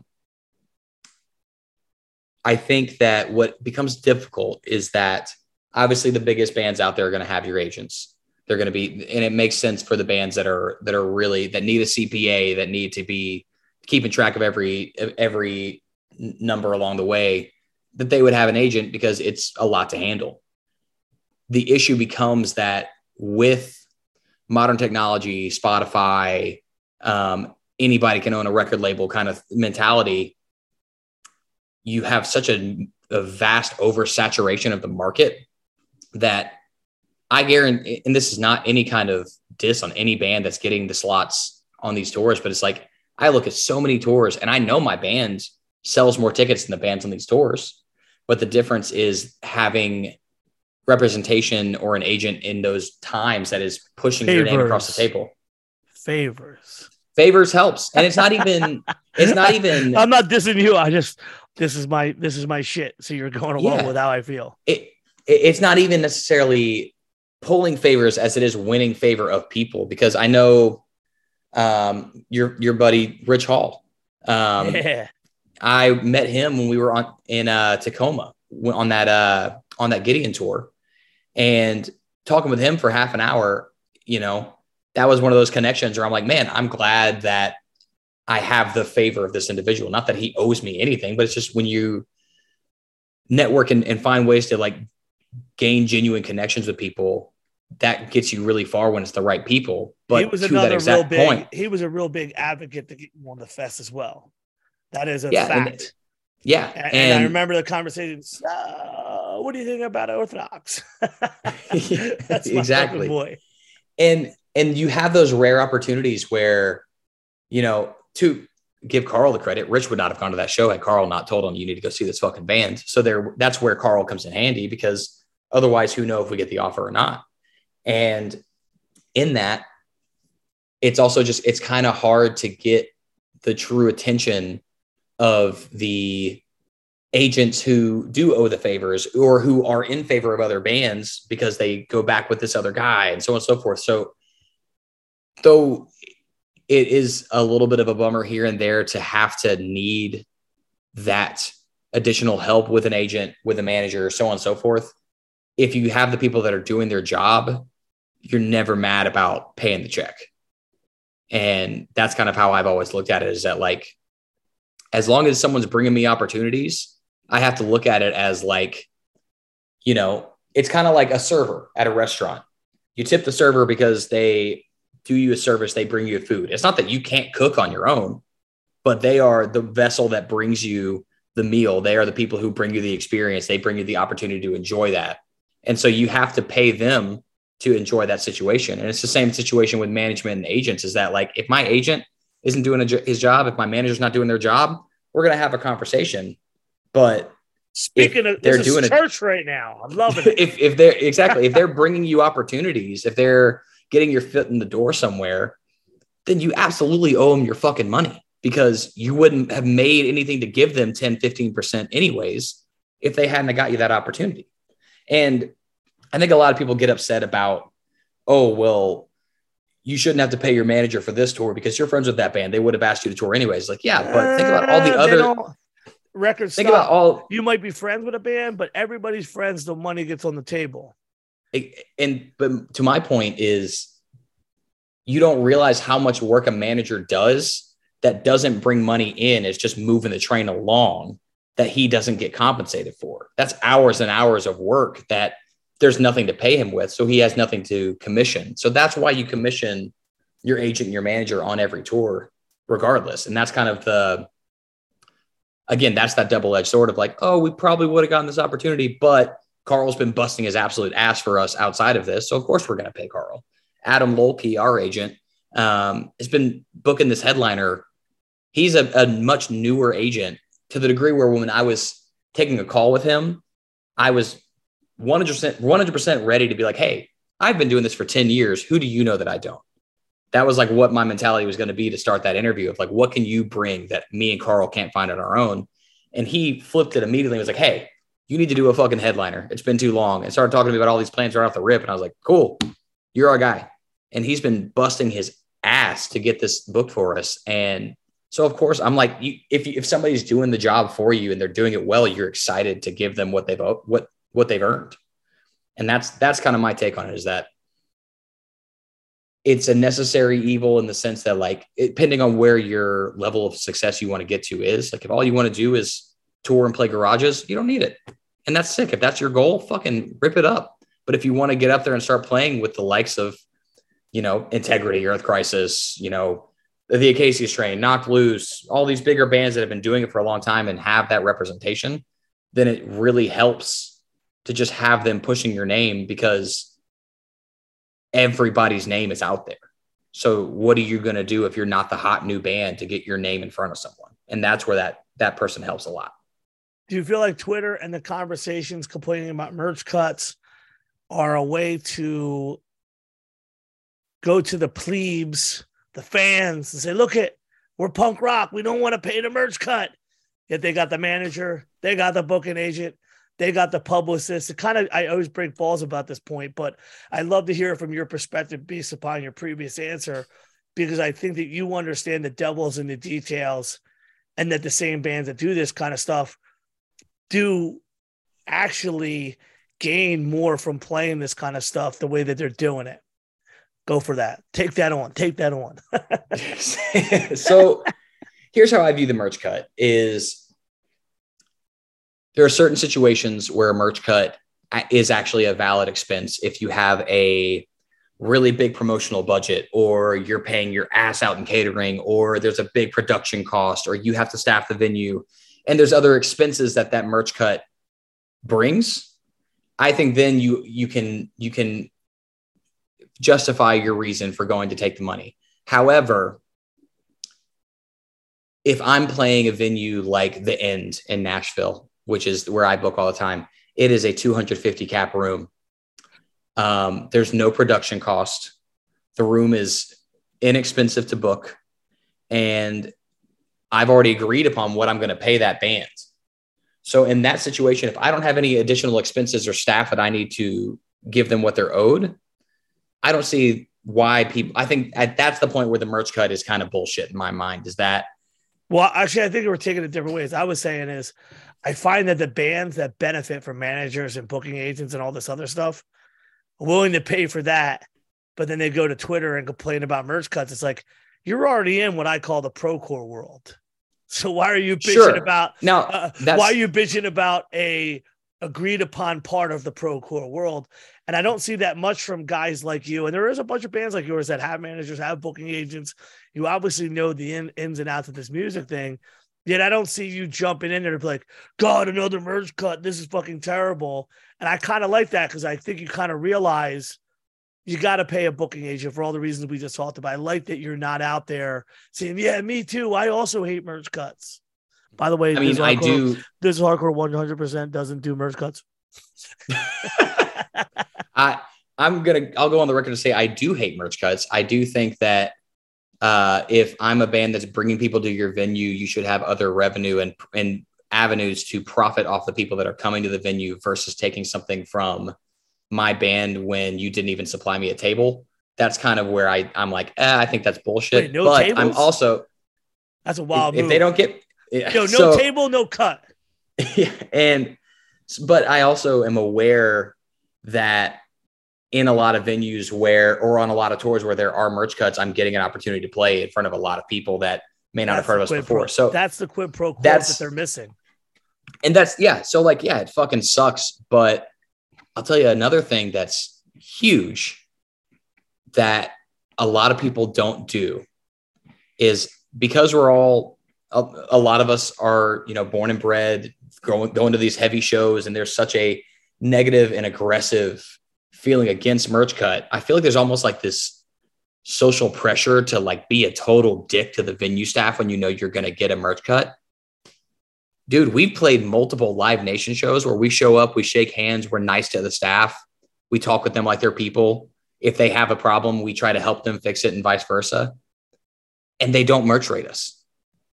And it's like, if you're just a human being to another human being, you can usually get out of the true number. They'll be a lot more likely to take your flub number that every band is giving them. And you're not fooling them. They know that you're lying about what you sold.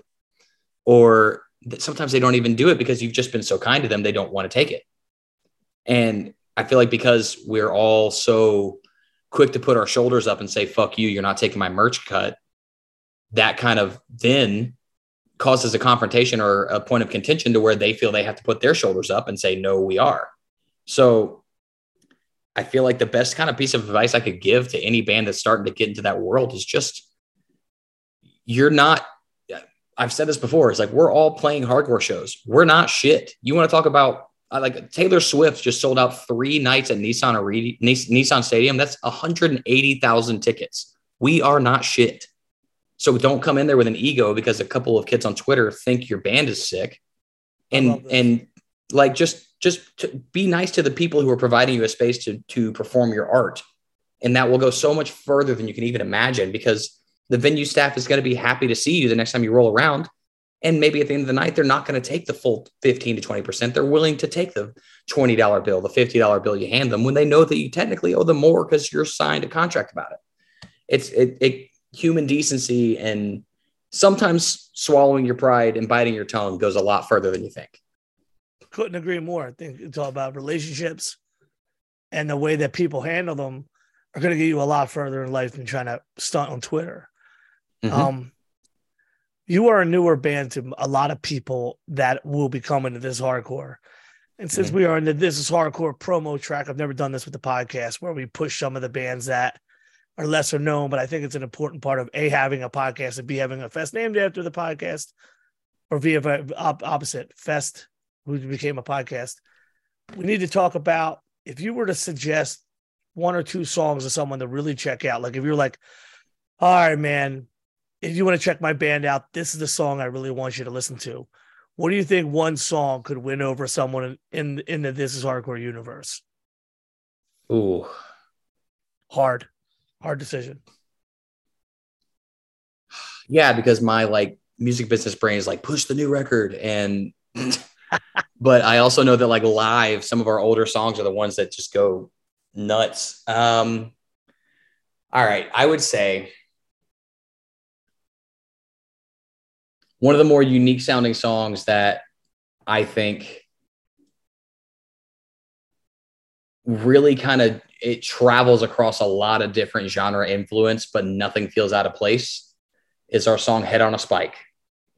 I think that song it kicks in with a genuine like death metal driven heavy tremolo double kick spot that goes into a really bouncy, almost deathcore sounding metal break that goes into an undeniably new metal chorus. And then it's got a thrash riff right after that then goes into, in my opinion, one of the coolest groovy, like baggy pant ass breakdowns ever. Like Austin really whooped ass on that one. And it's a really cool song that I think encompasses all of our influences all at once and showcases it really well. And then it also it's just absolute just car wreck heavy. It is truly, I would say, the heaviest song we've ever written. So that's another kind of cool point to it. Do you feel being on This Is Hardcore is going to elevate you within the hardcore crowd, or just something that you kind of say, well, we did it and it was cool, but we got to move on to X, Y, and Z? I think you can be honest. You're not going to hurt my feelings. Yeah. I mean, my hope is that it does, obviously. Like anytime you can, especially because, like I said, I all through my teen years saw that This Is Hardcore festivals. I could never afford or find a way to get up there, but I've always admired the lineups, always watched the videos. So like to play it in and of itself is a really cool, just to be there and be a part of it is really cool to me. To be on the flyer is really cool to me. And I think that a lot of people in the modern hardcore world haven't given us much of the time of day, because a lot of the people that are getting involved now only really started getting involved right when we were starting to really play the metalcore type stuff, the metalcore deathcore circuits. And so they don't know about us or what we do or where we're from. So I think what I can hope is that This Is Hardcore wins us over a lot of fans who would have liked us if they listened to us a long time ago. And if not that, then we'll at least have a lot of fans that are older than me at the next time we come around. I think a good way to wrap this one up is going to ask you, because you've been doing this for almost 10 years and because you do have a smart mind towards music business. I find myself with a lot of friends who toured for a lot of years, getting that really grassroots experience, but moving on. Is that something that you've brought forward? You're like, oh shit, I think I'm going to end up being a manager, a booking agent of some kind, or because of your parents and the background that you're trying to avoid that? Man, so my career when I'm home is I'm a realtor. That's why you talk so well and got the cool hair. Fuck yeah. I started working in real estate about a year ago, and that was kind of like I want to be able to help people do something that makes a genuine impact in their life. And also it's a career that allows me the time to take for my full-time metal band. And I bet it sells you some houses when you say, oh yeah, I'm also in a band. Then you're like, damn, this is a cool realtor. It's kind of funny every now and then. Like anytime that I go to a first meeting with a client, I make sure like long sleeves, you don't know who this person is. You don't know how they feel about anything. So like, don't lean too hard into anything aside from just being a friendly person. But a couple times in, I'll start telling like, yeah, no, I'm a touring musician for a metal band. And I'm like, if you listen to it, you're not going to believe it's me. So have fun. That's a pretty funny part in the relationship. But in terms of management and so on, I like to make the joke that I kind of pseudo manage some of my friends' bands that don't have representation. Cause like I said, if I've done anything with Orthodox, it is make a lot of mistakes that I've learned from. And I think that if I'm not able to, I never want to overstep and be like, hey, don't do that because I did this. I never want to be the guy to like force myself on something, but I feel like I've made enough relationships along the way to where people come to me a lot for advice on like, hey, if we're doing like a friend of mine who's my buddy who sings for this amazing band from Atlanta called Deal With It. They're like a true, in my mind, like cool rendition of a punk hardcore band. I just listened to them again today because I saw someone post about them. They're sick. It's a literal like punk hardcore band that uses an HM2, but it all makes sense. He hit me up asking me about like, how should we go about releasing this? Would you recommend this, that, and the other? And it's like, Luke doesn't need my fucking help. Luke's a smart dude. He books a lot of shows in Atlanta. He knows how this shit goes, but to be able to be a person that people can come to me to figure out how, even if it's not how to do it the right way, it's how to avoid doing it the wrong way. I feel like that's all that a manager is really, until you can get the connections, like having 30 years in the industry, like Carl has. It's really, it's steering somebody to make the right choice on their own, or giving them a little bit of a nudge or a little bit of advice to help them figure out where to go next. And that's kind of what I try to do for a lot of my friends' bands when they're willing, just because I've been doing it for as long as I have. And in that, I found that I genuinely enjoy working in the industry, but I've talked with Carl about getting into band management, and I don't know that I'm there yet. I still feel like I have a few more hands to shake and a few more connections to make before I can really bring something more than experience to the table. And I want to make sure that if I'm representing a band, I can really bring them opportunities. But it's definitely, to answer your question, it's definitely something that's on my mind. It's just also between doing this band, booking shows at home, being a real estate agent. I manage a couple of Airbnbs in Nashville, and I work at a restaurant. I don't know that I have time.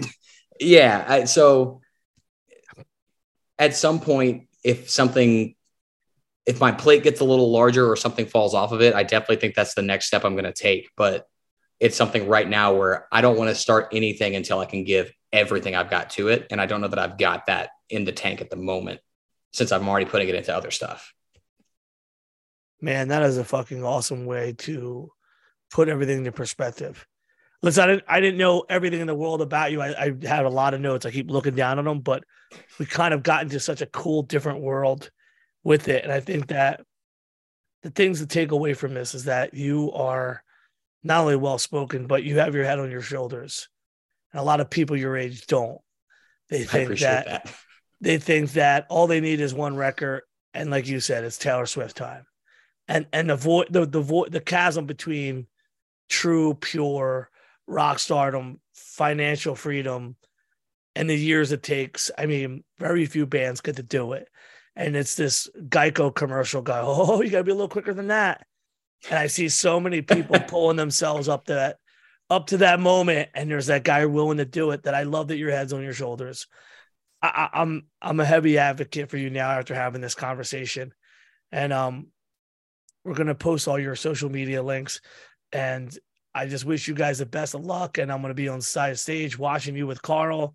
Try to push the old guy off the stage, make him stage dive during your set. Oh, please. Oh my God, please. I would give. And just keep things going. And I'd like to stay in touch just to make sure that Nashville is getting the right highlights in hardcore in general, because there are a lot of places, and we did tour them. Like I said, the Philly-Memphis connection is 100% a real thing. And we've got tons from friends from all over these small areas that we're still cool with, just because those were the warm, welcoming places when Punishment and Shadow Realm had toured. And I love that you have such a pride in your area, regardless of its MySpace metal past. Yeah, and baby. I hear nothing but positive things about all the shows in that area, and good work on you being able to balance being in a band, all the real life shit, but also understanding what a hardcore band needs versus what these metal shows need. And this is a great conversation. And just thank you for coming on the show. Yeah, man. Thank you for having me. This has been great. Sincerely. Is there any, obviously I'll put the social medias out, but just, it's always good for someone to say like and all this, not that someone's writing it down in the car, but I think that's what you're supposed to do. I think legally you can't be on the podcast without telling people your ats and all that stuff. In terms of plugs, at Orthodox TN for our Instagram, Orthodox TN as in Tennessee.com for merch, videos, tour dates, everything. Mine is at Steal This Atom, kind of like Steal This Album from System of a Down, but swap the last word. And if there's anything else to plug, when is this coming out? Do you know? Whenever I want. I could put it out Friday. I'm kind of in charge of the situation, so that's sick. Well, yeah, literally, I mean that sincerely. Like, we've been getting a lot of podcasts, so I could put it out once a week, or if I get to the point where like, oh, I fuck to get all this out before the fest, I may start doing like one on a Friday, one on a Monday or Tuesday, because I like doing them, but at the same time as I don't want to beat people over the head. So yeah. Only other thing for me to plug is we're announced tomorrow. What is tomorrow? May 9th. Oh yeah, it'll be after you can announce it now. Yeah. Days we're dropping our first headliner since 2018 with Chamber, Momentum, 156, Silence, Cell. It's called The Fortune Favors the Cold Tour, and I'm unbelievably excited. And if you want to show up and tell me how fucking annoyed you were with me on this podcast, that's totally fine too. So by the time you get to This Is Hardcore, Jordan Jenkins going to have you at least 40 pounds of straight muscle. You're not even going to have. I hope so. You're not going to have a neck by the time that guy gets involved. Yeah, I just want to be. I want to look like a set of shoulder pads. You know. Listen, man. Thank you for coming on the show. I loved our conversation, and I'm looking forward to August. And good luck on your tour. Thank you, man. I hope to talk to you soon. Take care, dude. I hope you enjoyed the episode. Adam was a very well-spoken person. The story of Orthodox has not yet been finished, and good luck to them on the road. Hopefully, if you are not a fan, you'll at least go ahead and check them out. The links will be up on our podcast, TIHC Podcast is the link, or just, go to our social medias. You can check it out. Also, check them out at This Is Hardcore. I got to say that even though the show sold out. Again, tomorrow, 12 p.m., big announcement for us, and This Is Hardcore. I'm not much of a person who likes to put specific private matters out, but there's a longtime Philadelphia hardcore friend who was actually even referenced in 2 or 3 separate podcasts I've done in the last week.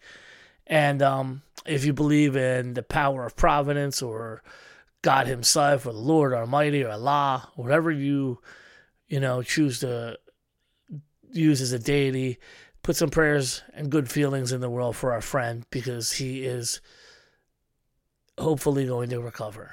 And that's the best thing I could say about it. So put some good energy into the air. Get ready for spring to turn into summer. Lots of fucking fun shows. There are still 2-day tickets for This Hardcore, but I don't know how long they're going to last. And hopefully with this announcement, more people get excited.